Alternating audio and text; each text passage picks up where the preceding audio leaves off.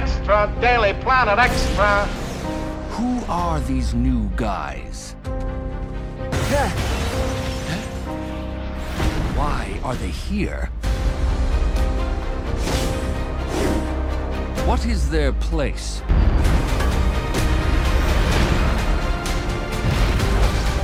In a world without a Superman.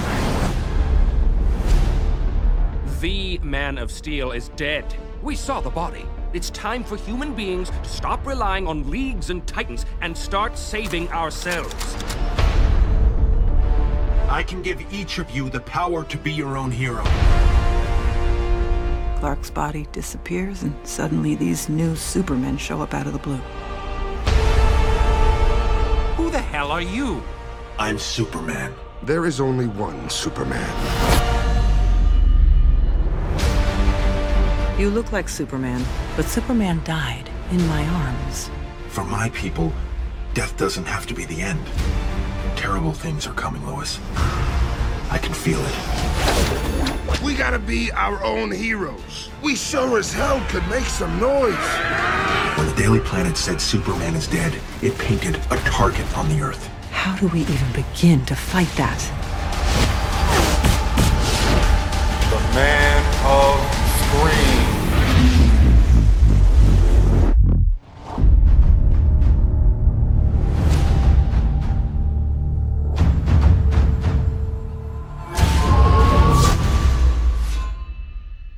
Hey everybody, welcome to episode 24 of Man of Screen Extra. I am your host, Mike Zumo, and this episode I'm going to look at the WB animation direct-to-video feature film, Reign of the Supermen, an animated movie based on the 1993 comic, which brought Superman back at the end of the death and return of Superman storyline. The storyline that they say broke death in comic books. I don't necessarily believe that, but some people do say that. If you remember from back last August, I released a commentary on The Death of Superman, which was the first movie in this duology. I am not going to do a commentary this time. This time I'm just going to do a straight-up episode and talk about it. So, before I get into that, feedback to address. This is from Dave McElveny. Dave is writing in on Man of Screen Extra episode 23, in which I talked about Aquaman. And Dave writes, "Greetings, Mike. Yes, you are sort of missing the point of a hiatus, but it's your podcast, your rules. I just saw Aquaman today and listened to your episode on the movie. I enjoyed the movie quite a lot, and I think you've hit the nail on the head in your comments on it. It was fun, as comic books and comic book movies should be,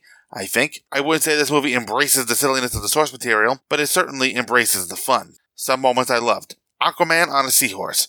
Arthur and Mera's trip to the Sahara, and then Sicily to search for clues to the location of the Trident. I thought that was very Indiana Jones. The variety of races in the underwater kingdoms. At one point, I thought I glimpsed a traditional merman with a man's upper body and the lower half of a fish. Of course, as a Silver Age fan, I immediately wondered if Laurie Lamaris is part of the universe. I also loved, maybe more than I should have, seeing a creator credit for Mort Weisinger. I know he has a reputation as a difficult man to work for, but I like to see creator credits. It was also great to see Aquaman in his green and gold costume. As an old guy, my version of Aquaman is normally as a clean-shaven, short-haired fella, but I'll take the long hair, beard, and tattoos if I can have the costume. Even the villains were good to see, both Black Manta and Orm. I wouldn't mind seeing either, or both of them in the future. In all honesty, there wasn't really anything I disliked about this movie, and I take that as a good sign for the DC movies. Thanks for this episode, and take the future of the podcast at whatever pace works best for you. Live long and prosper. Dave." So yeah, when Dave mentions that about me missing the point of a hiatus, he's basically referring to the flurry of Man of Screen extras that I released at the end of December, which covered the CW crossover, Elseworlds. I think from there I went right into a few days later with coverage of A Christmas Carol, Christmas, and then a week later Aquaman. So this was the third of 3 episodes in quick succession. This one coming out a month later. At this point, plans are still on track. I have 4 episodes recorded and edited. At the moment of this recording, I'm about halfway through recording of the season 5 1980 shorts. And I've watched the episodes for the 3rd, so I'll be recording that one shortly. So I should have 8 episodes in the books, hopefully, before I start dropping episodes. After those 8 episodes, I'll be heading into Superman 2, so I will at least have the next 2 months worth of episodes done when I come back in March. I really don't have anything to add to Dave's letter. A lot of it is kind of Dave agreeing with me, which makes for lousy responses from me at least. So I guess what I'll do now is take a quick break, play a podcast promo, then I'll come back and talk a little bit about the background of Reign of the Supermen. Hang around, folks.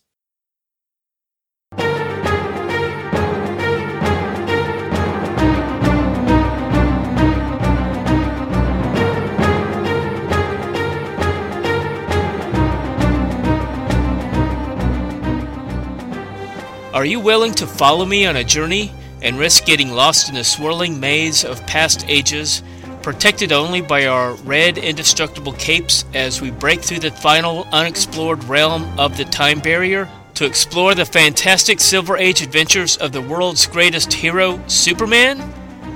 If so, join me each week on the Superman Fan Podcast, as together we'll follow the Man of Steel, his cousin Supergirl, and his closest friends, Perry White, Lois Lane, Jimmy Olsen, Lana Lang, Batman and Robin, and others in Superman's never-ending quest to defend truth and justice in the pages of Action Comics, Superman, World's Finest Comics, Superman's pal Jimmy Olsen, and Superman's girlfriend Lois Lane.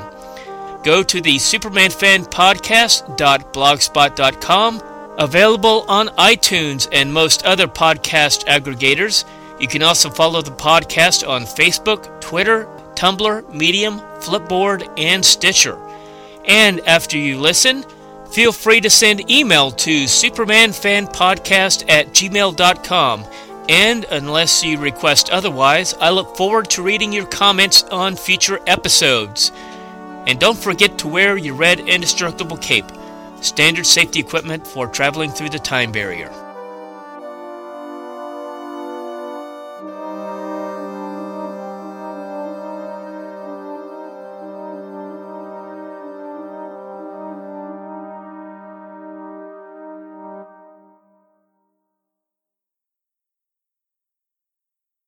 Alright, welcome back, folks. So, a little bit about Reign of the Supermen. As far as the movie goes, like I mentioned, it is an animated film produced by Warner Brothers Animation and DC Entertainment. It is a continuation of the story started in The Death of Superman, which was released back in August.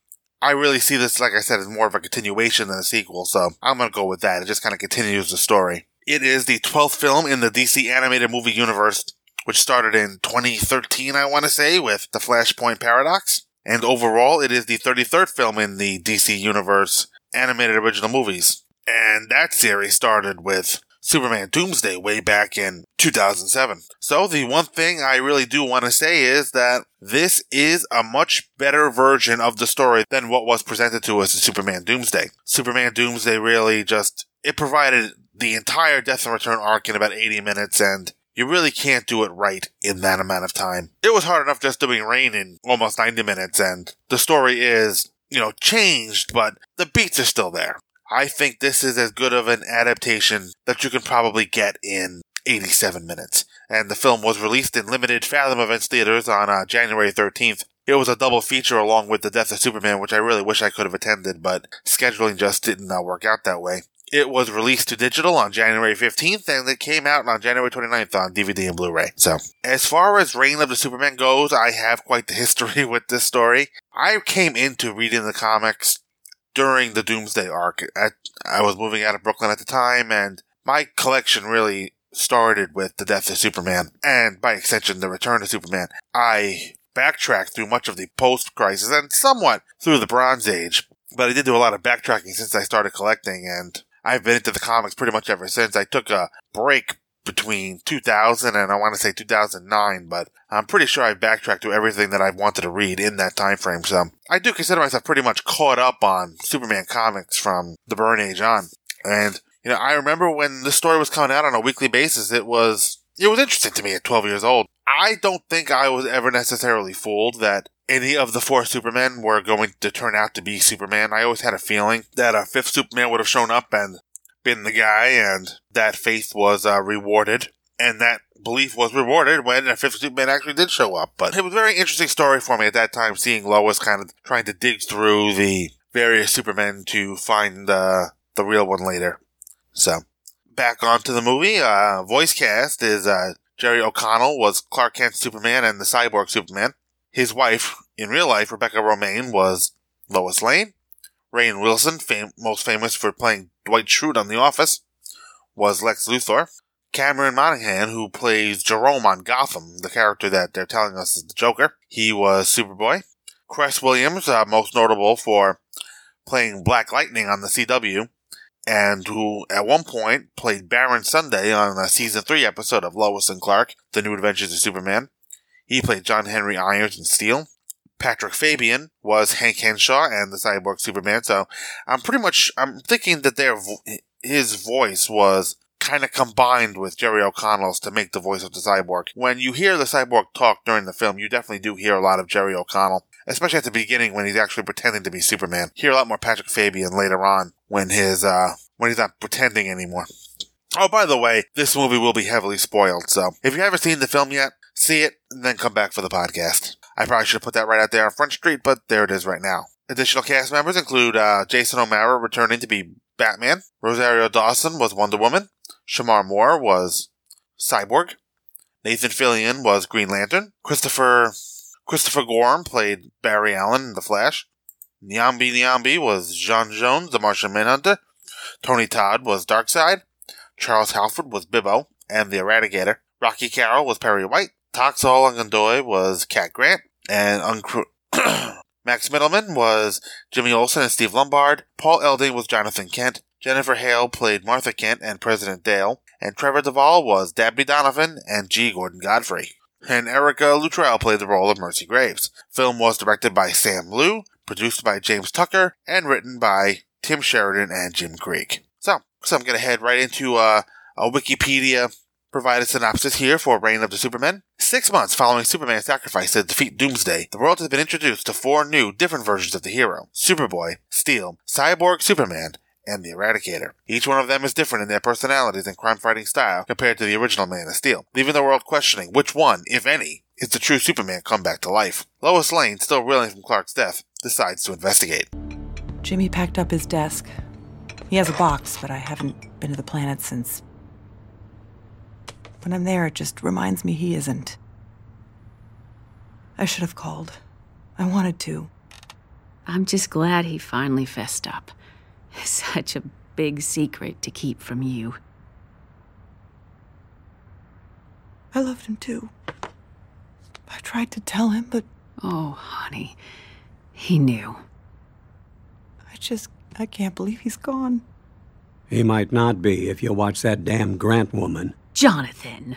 Clark's body disappears, and suddenly these new Supermen show up out of the blue.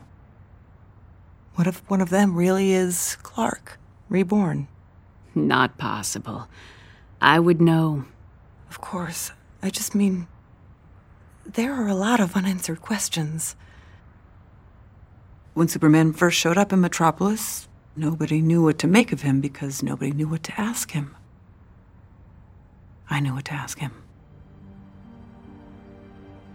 I know what to ask these guys. I'm sorry, I gotta go. Lex Luthor holds a press conference introducing Superboy as the true Superman, sponsored and bankrolled by LexCorp. Lois attends the conference along with Steel and sneaks inside one of the labs inside LexCorp. It is there that Lois discovers through scientist Dabney Donovan that Superboy is a clone of Superman. Suddenly, the conference is attacked by the Eradicator, who seeks to eradicate Luthor. Superboy, and later Steel, try to stop him only to be defeated until the timely arrival of Cyborg Superman, who fights and drives away the Eradicator. Lois writes an expose revealing Superboy to be a clone and asking if all the Supermen are fakes. This leads to a meeting between her and Cyborg Superman. Lane's not explicitly calling them fakes. She's asking the questions that need to be asked. After her stunning LexCorp clone expose, she's got our attention. Hello, Miss Lane. I guess you got my message? The whole city did. I feel terrible we haven't been able to talk yet. On the record? I thought you'd be happy to see me. See who? I don't know who you are. Lois, it's me. You look like Superman, but Superman died. In my arms. I did. For my people, death doesn't have to be the end. Our technology is far beyond what exists on Earth today. Part of that technology is encoded in my genome.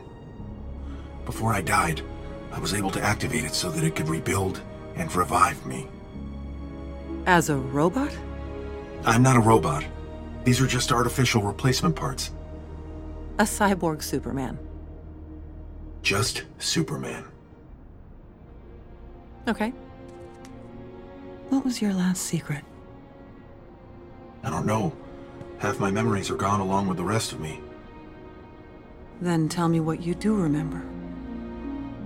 I remember we were close. How close? Enough that it hurts to have you look at me like I'm a monster. The way you wrote about me, I never dreamed I'd lose you like this. Especially not now, when terrible things are coming, Lois. I can feel it. When the Daily Planet said Superman is dead, it painted a target on the Earth.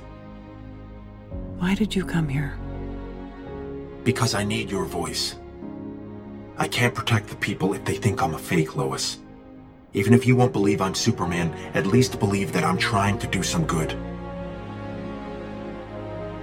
And maybe write about that.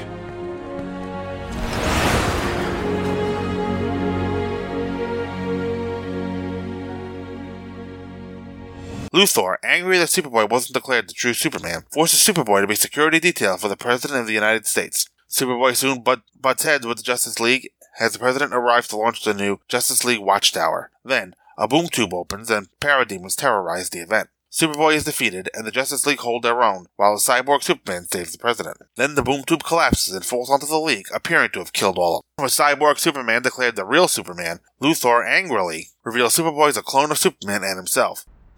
That is not Superman! We had a real opportunity here! A real opportunity, and you blew it! Come along, son. Lex is... Hey, I did what you told me to do. Everything I'm capable of doing. And you still lost.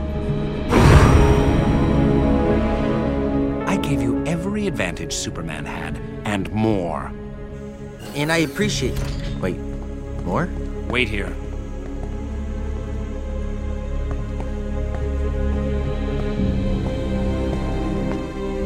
I remember this place. There you are. Dr. Donovan? What happened to you?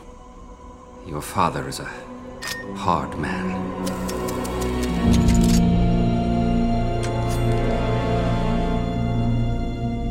My father? Do you mean Superman? I don't work for Superman.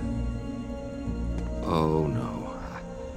I thought he would have told you. I didn't mean to... Well, look who's talking. Again. Mr. Luthor, please. What's going on? It's all right, Dabney. Tell him. What difference could it make now? I don't think I... Tell him. The DNA. Your DNA. It's... Superman's. Yes, but also... I told you I gave you more. All of Superman's strength, plus all the Luthor intellect. Supposedly. It just needs guidance. Please. We got so much closer with this one than any of the others. Oh, you're right, Dabney. The current model really is leaps and bounds ahead of his brothers. I don't know what I was thinking. Let's go.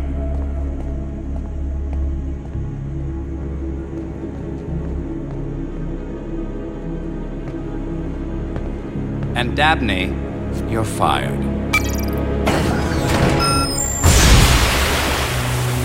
Killing Donovan out of frustration. While Cyborg Superman visits the grave of Terry Henshaw, he gets a message from Darkseid to begin. Lois and Irons learn of this visit and discover that Cyborg Superman is really Hank Henshaw. Cyborg Superman announces to the world his plans for a new Justice League, a Cybercorps. The Justice League were the best among us. As such, they would want us to celebrate today, not mourn. Yet here we are, surrounded by reminders in stone of the mournful times that have befallen our world. It's only by a miracle of alien science that I am here today, alive, standing in for the real heroes we lost. During the Doomsday Battle, the Watchtower attack, and too many other bloody incursions. We need to shut this asshole down. How? He's Superman to them. I could try to pitch the Henshaw story to Perry White, but Without any evidence, he won't go near it. Which is why today, I am announcing the establishment of a new, stronger league. A cyber corps, to honor those who have perished in the name of justice. And I'm taking volunteers.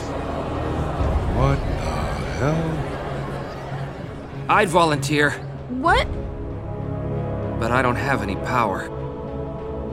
No one has. Not really. But I can change all that if you come forth. Eric, no! Becky, please. This could change everything. For the world, for us.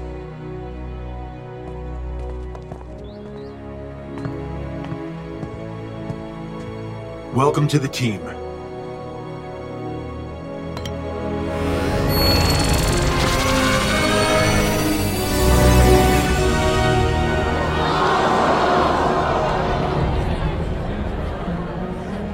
I can give each of you the power to be your own hero. The same technology that saved me can save us all.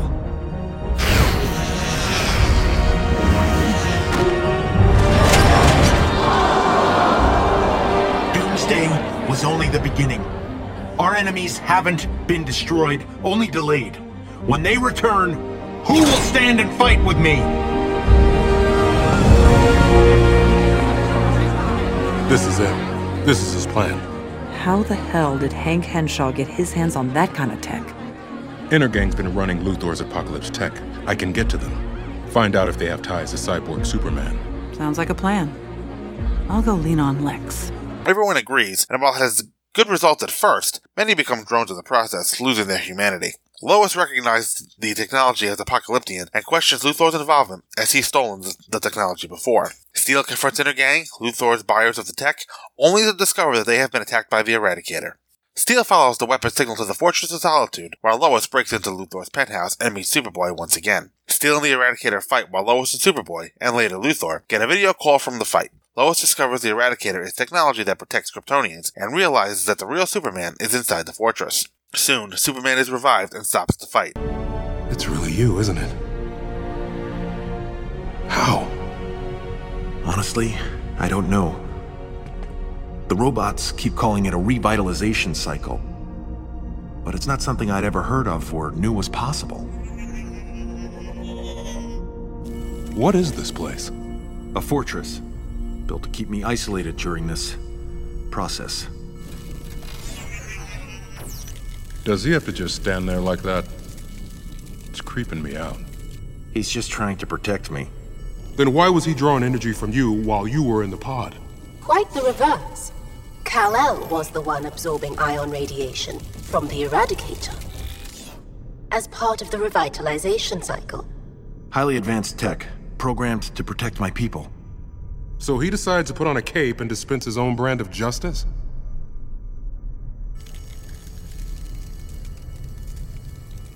I'm just saying.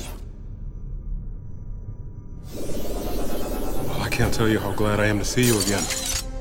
There's a lot you need to know. These broadcasts have brought me up to speed.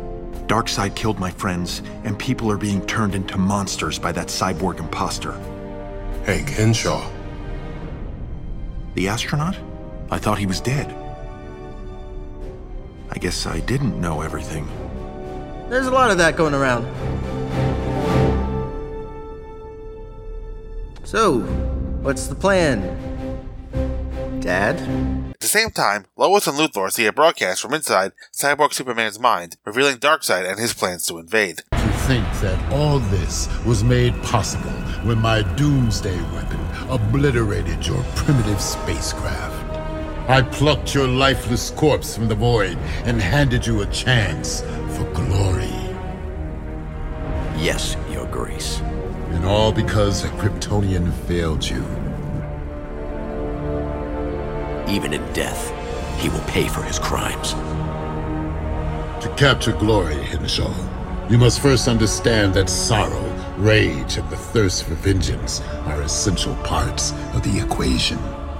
And that he orchestrated the deaths of both Superman and the Justice League in response to the failure of his previous attempt. Lois and Luthor form a plan just as Superman, Steel, and Superboy head to Metropolis. Cyborg Superman begins the invasion, using the cybercord to open a giant boom tube over Metropolis, as Lois heads inside the Watchtower and reveals to Cyborg Superman that she knows who he really is. When the Watchtower reveals the real Superman heading toward him, Henshaw betrays Darkseid and closes the boom tube, stopping the invasion so he can personally kill Superman and just take his revenge against him. He orders the drones to attack Metropolis just as Superman arrives and the fight begins. The battle is one-sided though, as Superman isn't at full strength yet, and Cyborg Superman reveals that he blames Superman for not being there to save him and his wife from the Excalibur space shuttle disaster. It isn't too late. There's always a way out. How about for my wife?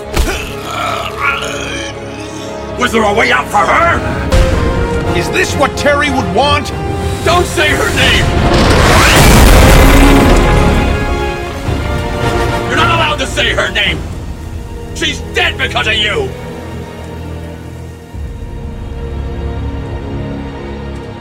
She was always apprehensive in space. She tried to hide it, but I knew. I told her she'd be okay. We all would. We had Superman. Until we didn't. Until my ship and my crew were debris. And you weren't even dead yet! Just too busy. All you hear today is how do we live in a world without Superman? Well, some of us already had to. Some of us watched as everything we had, everything we loved, was lost. Oh, give it a rest. This isn't about your wife, and you know it.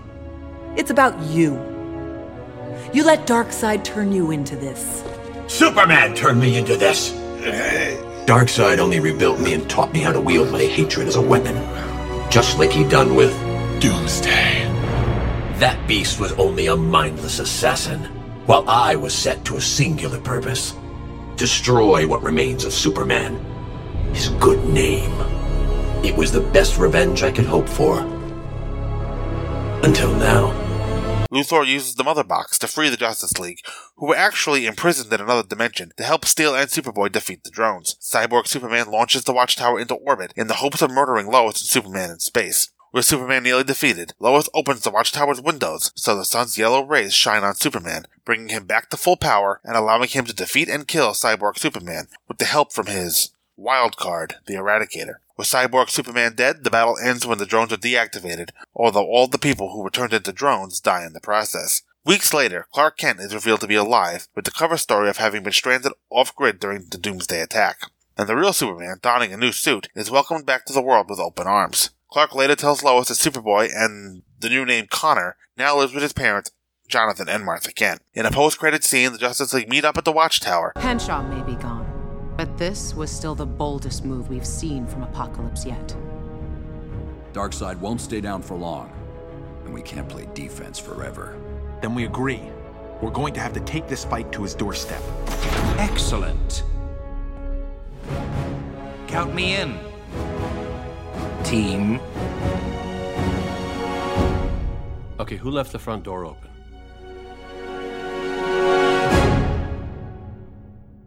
Alright, so with the synopsis read, I'm going to take a quick break, play a podcast promo, and then I'm going to come back and, I'm just going to talk about the movie.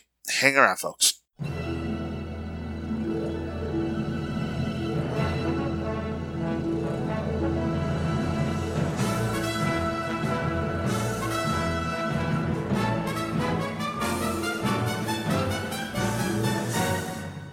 My name is Bob Fisher, and I'm the host of the Superman Forever radio podcast. On the Superman Forever radio podcast, I talk about Superman from 1938 to present day. And in 2018, we celebrate the 80th anniversary of the Man of Steel's first appearance in Action Comics with a full year of new episodes, more episodes, plus new features like The Adventures of Superman when he was a boy. Superboy is coming to the Superman Forever radio podcast. Also, the Superman Forever Roundtable Discussion Group, where I gather together some of the best Superman podcasters around, and we talk Superman. So if you want to know why I've been a Superman fan for over 60 years, point your favorite podcatcher to the Superman Forever radio podcast at supermanforever.com. supermanforever.com. Alright, welcome back, folks. So, what are my thoughts on this film? My thoughts are, like I mentioned in the opening, it's probably as good of an adaptation as you're going to get in 87 minutes. Obviously, it doesn't do a lot of the things that the comics did. Coast City is not destroyed. There's no Mongol. Instead, we're having Darkseid, who, I don't know. I'm kind of starting to get a little bit burned out on Darkseid as the Ultimate Justice League villain. We seem to be going to the well of the Fourth World quite a bit. You know, wouldn't it be cool to see a modern Justice League movie either in live action or in animation go up against a modern version of the Legion of Doom? I think that would be cool. But I enjoyed the movie. The biggest problem, and this is probably a product of the runtime, I mean, somebody said that it takes these movies top out at about 75 minutes before they stop becoming profitable. They pushed this one to 87, The Death of Superman was 82, so they're pushing a little bit beyond that, and probably anticipating greater sales for this than maybe for your regular run-of-the-mill animated film. But where the comic story succeeds and this film fails a little bit is the comics, went on for months. I'm pretty sure it ended at some point over the summer, but it started in maybe March. Without looking back, that's kind of my best guess, but either way, the story started with the 4 Superman titles, and each of the 4 Supermen were featured in one of the titles. And it was probably 2 months before any of these Supermen encountered each other. Maybe it was the end of the second month when it started happening, but we had time to get invested in the 4 Supermen, and we had time to, maybe pick a favorite and, find one that we really liked. I mean, these characters clearly did speak to people because they're the Eradicator less so, but the other 3 are still around. So, this story did create lasting characters, and this is something I'm going to talk about in the film, but just in this movie, I'm not as invested in the 4 Supermen as I was during the comic. As I was reading the comic over those months, back when I was a kid. That's probably one of the greatest limitations of this format. But other than that, it was an enjoyable film. I enjoyed the 87 minutes I spent watching it, both times. The first time just to kind of watch and kind of wash myself in it. The second time to go through it and take some notes. So, diving right into this movie. Started about 6 months after Superman died and gives us a quick introduction to the 4 Supermen as Cat Grant is interviewing G. Gordon Godfrey. It's been 6 months since Doomsday, and the world is still shaken by the death of Kal-El of Krypton. Better known to us as Superman. My guest is commentator G. Gordon Godfrey. Sir, you've written an editorial in which you call on us to reject so-called supers and effectively become our own heroes. We have an infestation, Cat. It's out of control. You're writing about the mysterious new Supermen. The reality is, these are Supermen we know nothing about. But they're actually making a difference. Did they make a difference to the Excalibur shuttle crew? We already have difference makers. The police, the Justice League, the Titans. But, Kat, the point of my editorial is to say that it's time for human beings to stop relying on leagues and titans and start saving ourselves. So we should each be our own Superman. I mean, isn't that exactly what these guys are doing? Stop fooling yourself, Kat. The Man of Steel is dead. We saw the body. Before it vanished. Look, we have no idea if a Kryptonian can even die. I mean, where's the body? Who cares? The real questions here are far more pressing. Who are these new guys? Why are they here?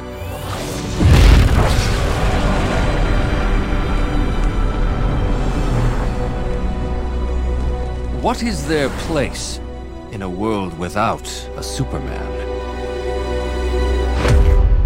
For those of you who are familiar with the Legends crossover from the late 80s, he was the agent of Darkseid trying to turn people against the superheroes, and he's doing the same thing here, trying to discourage people from embracing the new Supermen. And I'm kind of mad at myself, just because right from here, I should have sniffed out a Darkseid plot, just by the sheer presence of G. Gordon Godfrey. I think Justice League Unlimited did this kind of name-checked him, but I don't know remember if Godfrey had a connection to Apocalypse in that cartoon. It's been a while since I've watched that, so. As far as the Supermen go, Superboy saves this young couple. This young couple is going to be very important to the plot of the film, so Their names are Eric and Becky. We will encounter them a few times throughout the course of the film. Steele saves Jimmy Olsen from a bus, and the Eradicator stops an intergang theft, which is a nice callback to the Doomsday film where Superman saved the mayor from an intergang attack at the beginning of that movie. And the Cyborg diverts a missile from going from South Casnia to North Casnia. Now, the Eradicator, the quote-unquote brutal one, I wonder if he is a shot at the live-action films, as the Eradicator's S-shield looks like the one that Henry Cavill wears. And there are other, what could be perceived as shots at the live-action product as this goes on. I'll leave it to you to decide whether or not you think they are. I'll just point them out, just for the fun of it. Now, there's a staff meeting at the Daily Planet office. There is a reporter named Sullivan. She seems to be a young woman, so I wonder if that's supposed to be Chloe, who we were introduced to on Smallville. If it is, they were wise to change her hair color, given the legal predicament that Allison Mack is finding herself in these days. And even 6 months later, they're still adjusting to life after Clark, as Perry asks for Clark during the meeting, and Lois is missing as well. Apparently, she has been kind of in and out of the office since the death of Superman and the presumed loss of Clark. And Perry White is definitely channeling John Hamilton from The Adventures of Superman with a lot of Don't Call Me Chiefs and Great Caesar's Ghost. I don't find that they really work here. I don't know. When he says the lines, it just seemed forced. It never seemed forced when John Hamilton did it. But just for some reason here, it just seems like they're trying to shoe that in just for the sheer sake of doing so. Back at Clark's apartment, Lois is cleaning things out, and I really like how Lois is being comforted by the Kents. Although the only scene I really remember of them being together was the dinner scene in Doomsday, so I'm not necessarily kind of buying that they're this close, especially 6 months later. And the My Last Secret note is on the counter, and that's going to loom large in this film. One thing I do like, though, is how Martha knows that none of the Supermen are Clark. So, Mother's intuition. And Lois points out that when Superman arrived in the scene, nobody quite knew what to make of him or what to ask him. But Lois knows what to ask him. And we're not going to get the answer to that question now. We're going to see what questions she repeatedly asks, ones that are claiming to be Superman. And really only 2 of them are actually claiming to be the Superman. Well, at the very least, Cyborg is, at first. In the comics, the Eradicator seemed to act as though he was presenting the idea that he was Superman come back to life. He's a little less talky here, and even though he looks and sounds somewhat like Superman, there is no scene where he actually says that I'm Superman. He's just wearing the symbol and dishing out his own brand of justice. So Lois meets up with Wonder Woman, and Diana is not very... And I like this conversation, too. Diana is not very good at the social graces. I'm glad you called. I'm glad you came. I was hoping you could help me. I'm following... I never thought of us as rivals, you know. Are we? Kal-El and I had a special bond, but you were the love of Clark Kent's life. Anyway, I'm relieved he finally told you everything. Apparently, he didn't. I'm sorry. For an Amazon, I have surprisingly few girlfriends here. So I'm bad at this. It's okay. I don't have many girlfriends either. Anyway, the reason I called is that I'm following the story on the new Supermen, and I was hoping that you or the League might have some inside information on these guys. Anonymous, deep background, just to help me direct my efforts. So, you didn't invite me here to grieve with you? As friends? Not really, no. Thank Hera. Despite my reputation, I'm not good at being touchy-feely. Lois, I don't have anything for you on the Supermen. I wish I did. Off the record, the League's been stretched very thin since we lost Kal. I don't think the world realized how much they depended on him. I know the feeling. Oh, no, I'm sorry, Lois, I didn't. It's fine. Really. It feels good to talk to someone who understands. I'm sorry to bother you about the new Supermen. Forget I asked. Just between us, I like the brutal one with the visor. But apparently, I have a type. And here, Wonder Woman refers to him as Kal-El. So, why was it so hard for her to call him Kal in the previous film, instead of giving him crap over wanting to be called Superman? And why could... I asked this back then, too. Why couldn't she just call him Kal on the battlefield instead of Clark? Kal is Superman's name. After their talk, Lois and Diana get ice cream, which is a nice callback to Justice League War. You know, remember when she goes crazy for ice cream? That scene was done again in the Patty Jenkins movie, although it was much more understated, and I think I like that a lot better. Diana spins into her Wonder Woman costume, and that's a nice callback to the 1970s show. And, it's high time that they change this Wonder Woman outfit, which you can't even really say is based on the New 52, because even her New 52 outfit looked a little more faithful to her comics origins than that. I wouldn't mind if they decided to, put her something similar to what she wears in the comics now or in the movies. So as far as Superboy goes, he's corporately sponsored by LexCorp, and kind of like how he was sponsored by WGBS in the comics. And now Lex rolls down a banner of him and showing him and Superboy, and here is Making Metropolis Safe Again. Kind of a riff on Donald Trump's Make America Great Again campaign slogan. They had the villain invoke that phrase. Make of that what you will. I like seeing Lois digging around while at the party, and she discovers the areas where the clones were made. And she tries to charm some info out of Dabney Donovan, and John Henry is kind of lurking around on the side. But before Lois really finds out a ton, a fight with the 4 Supermen breaks out at Superboy's party. The Eradicator kind of shows up to take out Lex, and a brawl ensues eventually between the 4 of them. Like I mentioned before, in the comics, it's implied that the Eradicator comes to think of itself as Superman. I mean, I did mention that he presented himself as Superman, but I always thought even that the Eradicator thought he was Superman. Unclear here in the film. During this fight, though, there is a great shot of the Eradicator flying downward and shattering the glass around him. Really cool looking shot. And even though Superboy is not technically Superman, he does lay it on a little thick about being Superman. After the fight and everything is kind of settled, the Eradicator goes back to the fortress, and something I missed the first time around watching this film is when the robots ask if they should wake him, I thought they were referring to the Eradicator as if he was Kal-El. But no, knowing that Superman will come out of the spaceship later, they're definitely talking about Superman. That interpretation didn't feel right the first time I watched it. Now I know why it makes more sense. They're not talking about the Eradicator, they're talking about Kal-El on the ship. So the cyborg shows up at Lois' door after she writes her story questioning whether the Supermen are real, and he kind of invokes Superman the movie by landing on her porch. He's definitely trying to convince her that he's Superman, but he can't answer any of her questions, including his last secret.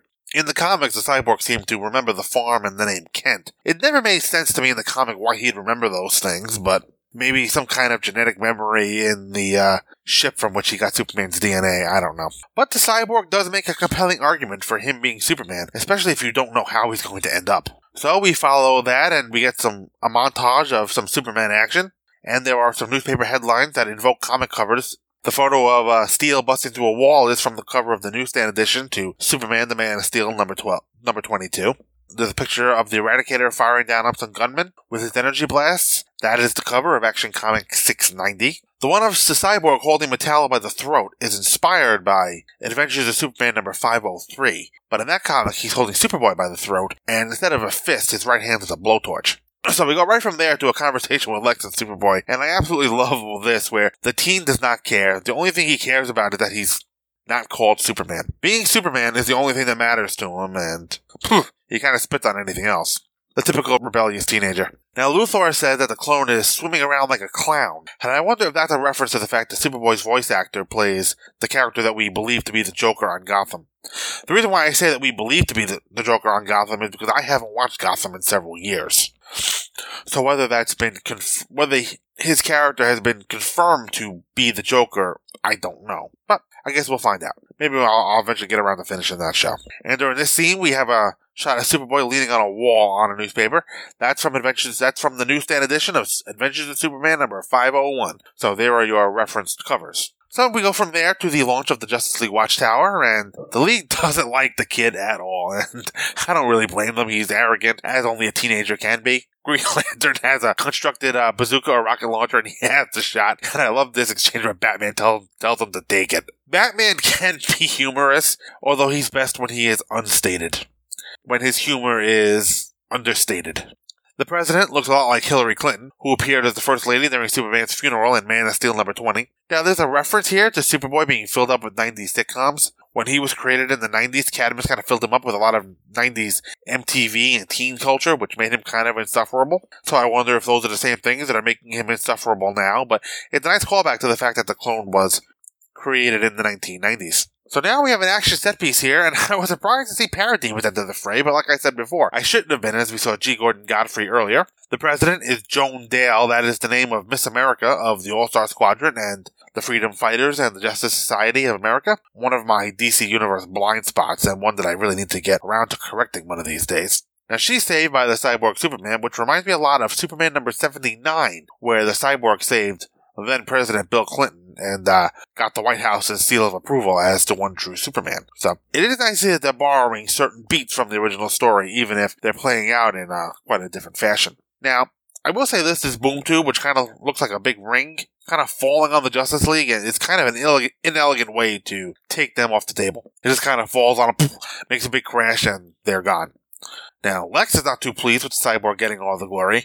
I mean, I guess if I invested this much into making Superboy appear as the one true Superman, I would be kind of upset too, but nothing is doing. The cyborg got the glory, and the teen did not. So, more being a clown, I guess. And they go down to see Donovan, who accidentally shoots his mouth off again, and he reveals to the kid that he got some DNA from Luthor. I guess to this point, Superboy believed that he was 100% Superman clone, but those of us who read the original story and the comics of the time know that there were some kind of, some portions of Superman's DNA strand they couldn't read, so I guess they just kind of cut those out and replaced them with Luthor DNA, kind of like Jurassic Park style. Now, Dabney does convince Luthor not to destroy the kid, because Lex was going to kill the clone. He goes to the little secret compartment there, and he pulls out a kryptonite needle, which would have killed the clone, and I guess from there they would have grown a new one, but Dabney does kind of stop Lex from doing that, and kind of mentioning that he is the closest that they came to a successful clone of Superman. Maybe there was a chance that they couldn't duplicate the experiment. I don't see why they couldn't, but I guess this was as close to success as they were going to get, so they may as well stick with this, I guess. And so instead of killing the clone, Lex kind of just leaves Dabney Donovan in the basement with a whole bunch of monsters, which could be the previous versions to clone Superman. I don't know what these guys are. They look a lot like the DNA aliens that Donovan created during the post-crisis era, but either way, they kill him, and Dabney is ejected from the story at this point. Now, then we get the kind of the first clue that something is wrong with Cyborg, as he is spoken to by Darkseid, and the Cyborg defers to him as Master. So, and then we get our next clue, which is we see him at the grave of Terry Henshaw, the wife of the astronaut from the first film. You know, the one that told her, "Don't worry, we got Superman," which didn't turn out very well for Hank, I will tell you that.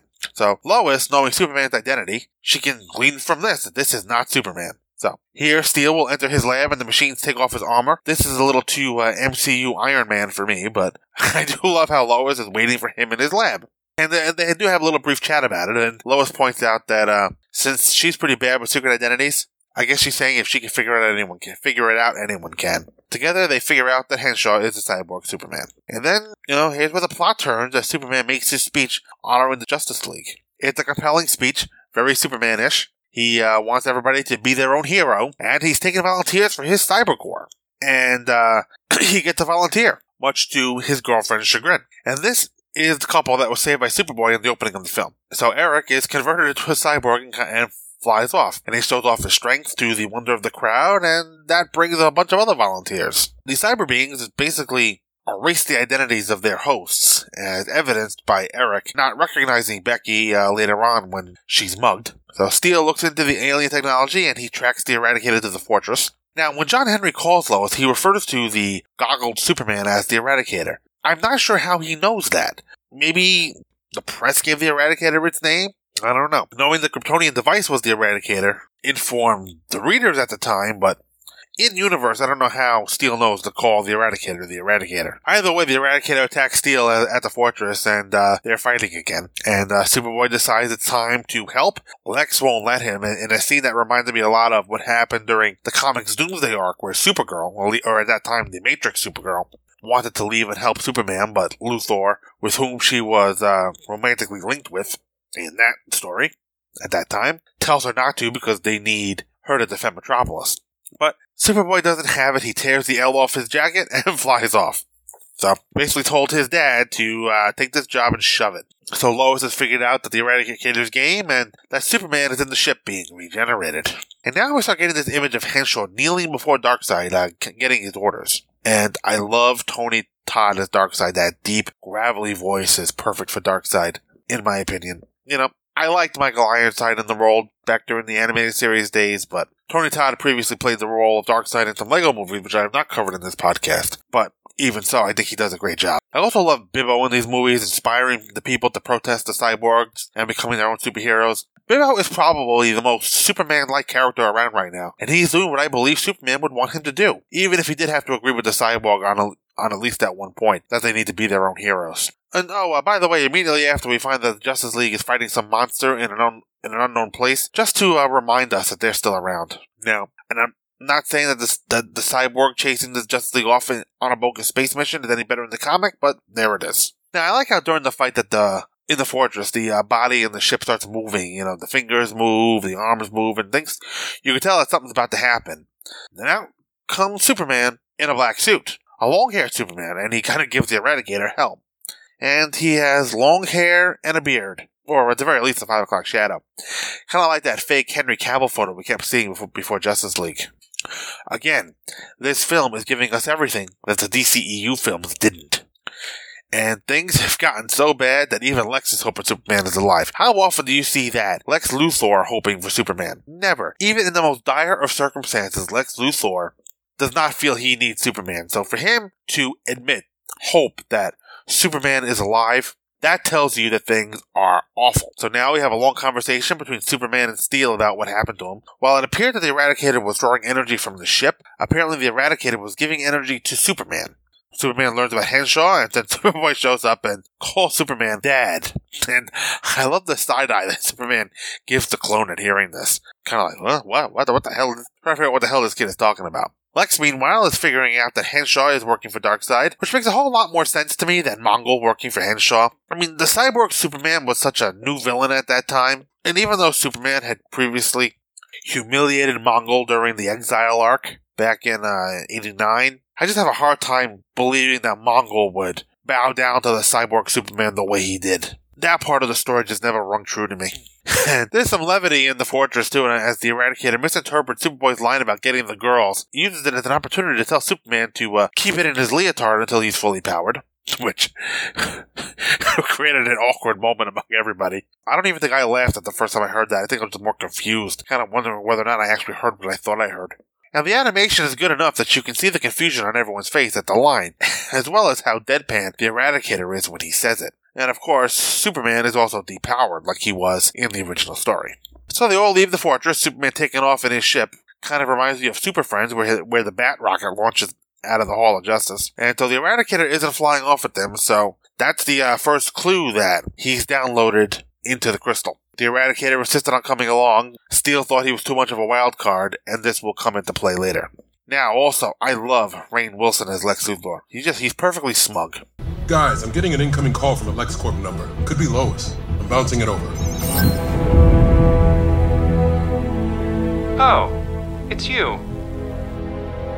Lex Luthor, as I live and breathe. Yeah, what's that about? Where's Lois?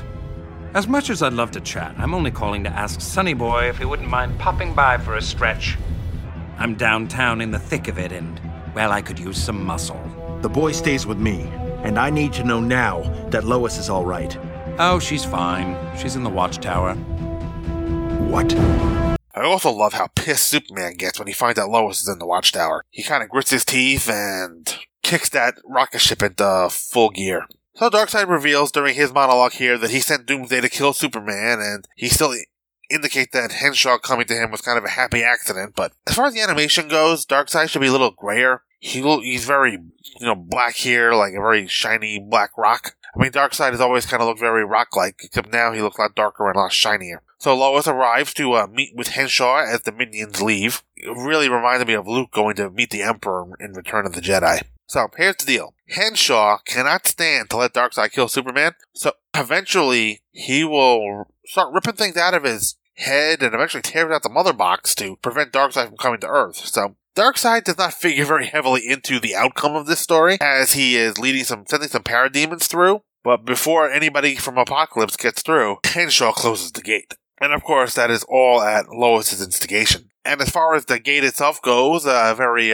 ring-like gate, not kind of what I'm used to seeing from a boom tube. It looks more like a portal than anything else, but it really reminds me of the ring from the TV show The Expanse. And if you're not watching that, you're definitely doing yourself a disservice. As to me, that has got to be one of the best space-based science fiction TV shows, probably since Babylon 5. So as far as Henshaw goes, I'm not sure how he is functioning after he pulls the mother box out of his chest, but he is. And now that he's found out, there's no reason for Superman's voice to come out of his mouth. Much more Patrick Fabian here. Meanwhile, on the outside, Bibbo is leading the charge against the Cyber Corps. Even though the humans probably don't stand a chance, they're giving it their shot there, doing everything they can to defeat the bad guys here. Now here is Superman emerging from the ship, and Lois will get to ask him her question.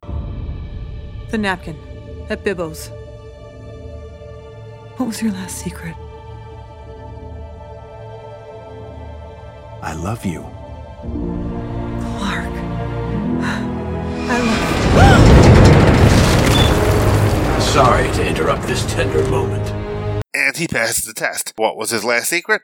I love you. The right answer. That's what he wrote on the card. Nobody else was able to answer that. They went a little bit differently in the comics. You were really rewarded for paying attention because she asked him what his favorite movie was. No, she didn't actually ask him anything. She wouldn't give him the time of day, and he basically whispers To Kill a Mockingbird into her ear, which was Clark's favorite movie. And that's how he kind of got her into the hangar, where he started kind of running down everything they've done together, all their, kind of relationship milestones, and then kind of laid a kiss on her and kind of convinced her. Not as much time for that here. We just kind of get the, what was my last secret? I love you. We move on. And Superman does have some power left as he gets hit by the rocket, so if he doesn't have his powers, that would kill him. Doesn't here, though. And then at one point, Henshaw says he's going to deal with Lois later. That's when we get the over my dead body line from the comics, which was the first thing Superman said when he arrived in Metropolis, as he came out of the Kryptonian battlesuit. Obviously, no Kryptonian battlesuit in this movie. The rocket that he flew in served that purpose.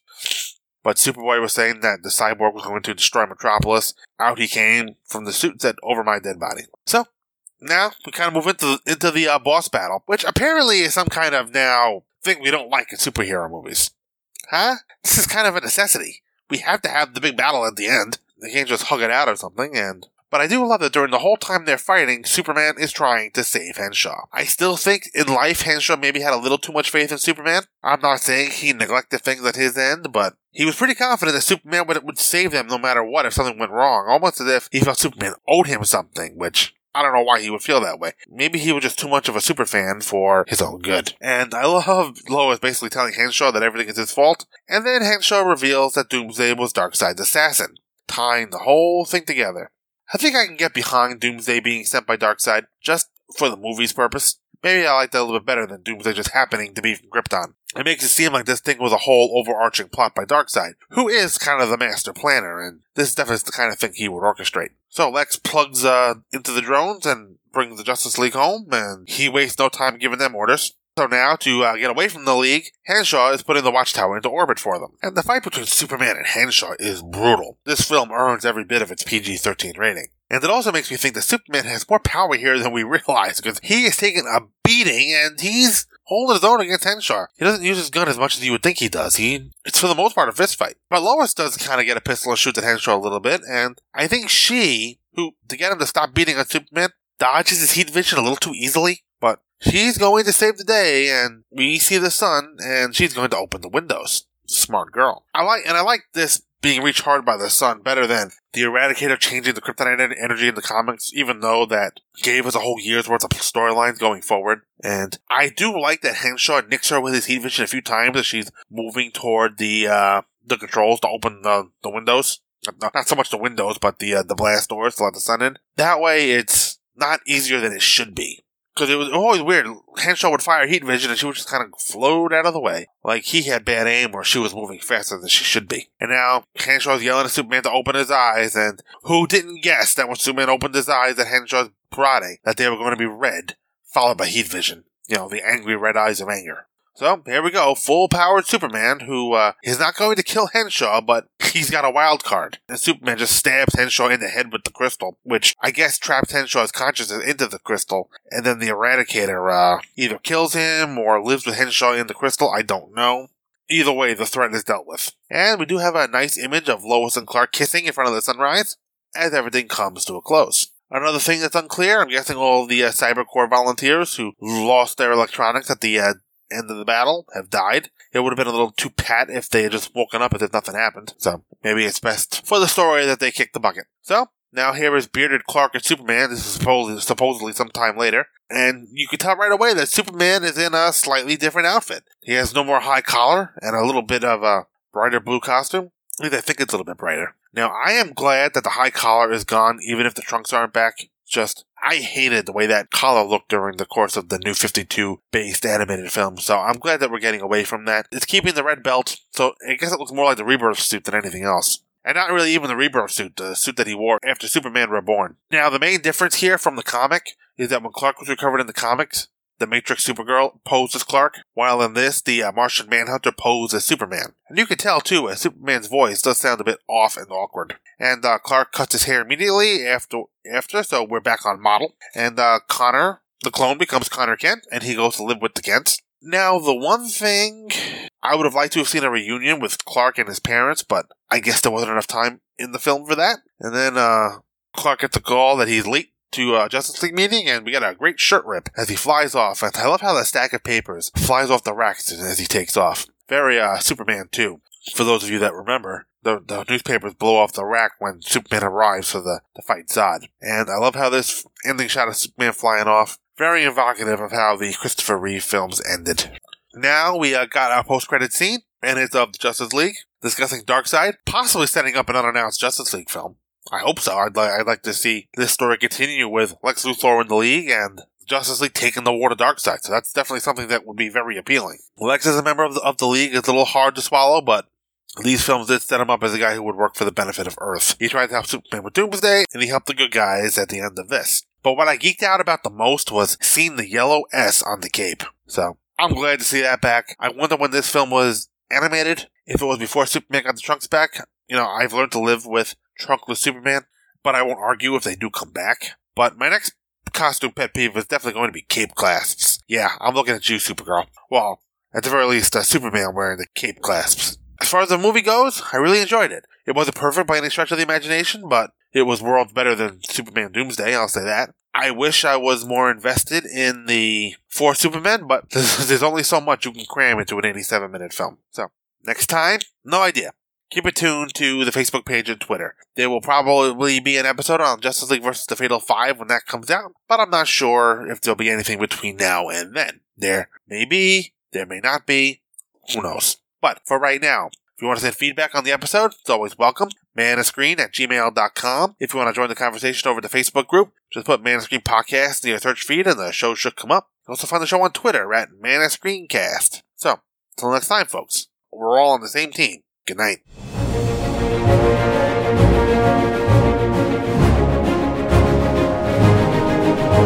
The Man of Screen Podcast is produced by Mike Zumo, and all opinions expressed on the show are those of Mike Zumo and his guests and no one else. All music and sound clips used on the show are for review purposes only, and no copyright infringement is intended. All music and sound clips are copyright their original copyright owners. The Man of Screen is a member of the Two True Freaks Internet Radio Network and can be found at www.twotruefreaks.com. Email to this show can be sent to manofscreen@gmail.com. And you can also leave the show a review on iTunes. That will help others find the show.